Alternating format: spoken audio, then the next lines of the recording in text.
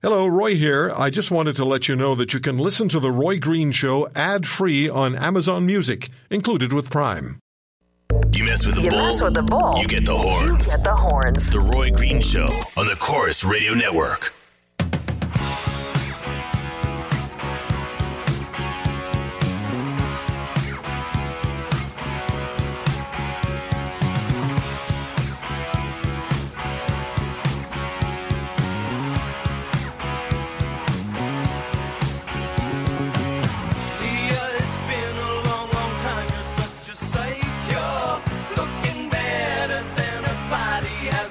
I took that interview with Shahida Tabawala Kurtane a little bit long, and I'm glad I did, though. I don't feel that anything was lacking there.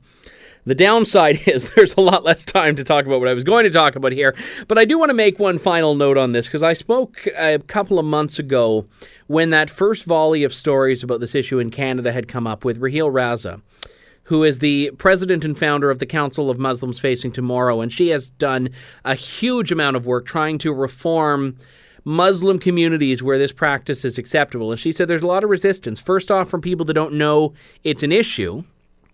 And secondly, resistance from people that are not prepared to tackle the issue because of, what are we talking about earlier, political correctness. And I was really grateful that Shahida Tabawala Kurtane has come out here and said, look, this is an issue facing her own community. It's her own community. And that is not a reason to go quiet about it. That is, it seems like to her, even more of a reason to speak out about that. And I'm so glad she did. I'm so grateful she did, because it is an important issue. It's not just an issue facing the Dowdy Bulrah community. It's an issue facing, she said, all children in Canada, and by extension all Canadians, because it is an injustice that is taking place on Canadian soil involving Canadians, or at the very least people who live in Canada. And that's why it is so important that we tackle this. And if you are a healthcare practitioner, I realize, because I've done some research on my own about this, I realize that there isn't a huge amount of training available to healthcare practitioners that is specific to this. I mean, there's broader child welfare issues of things you should look out for and things that you need to note about children, but there hasn't been really on this particular file, because it is still relatively rare. There hasn't been something that's been telling practitioners what it is they should look for.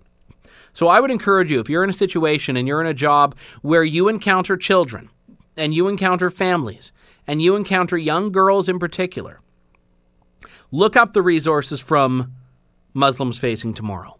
Look up the resources from Sahio, which is the group from which Shahida Tabawala Kurtane is from. Look up all of these different groups that have resources, because you could save a life. Save a life, quite honestly. This is such a dangerous and traumatic practice. When we come back on the other side, I'm going to speak about the latest update in the Omar Khadr case and why he wants even more from you and I in this country of Canada. That's up next here on The Roy Green Show. I'm Andrew Lawton. You're tuned into the Chorus Radio Network.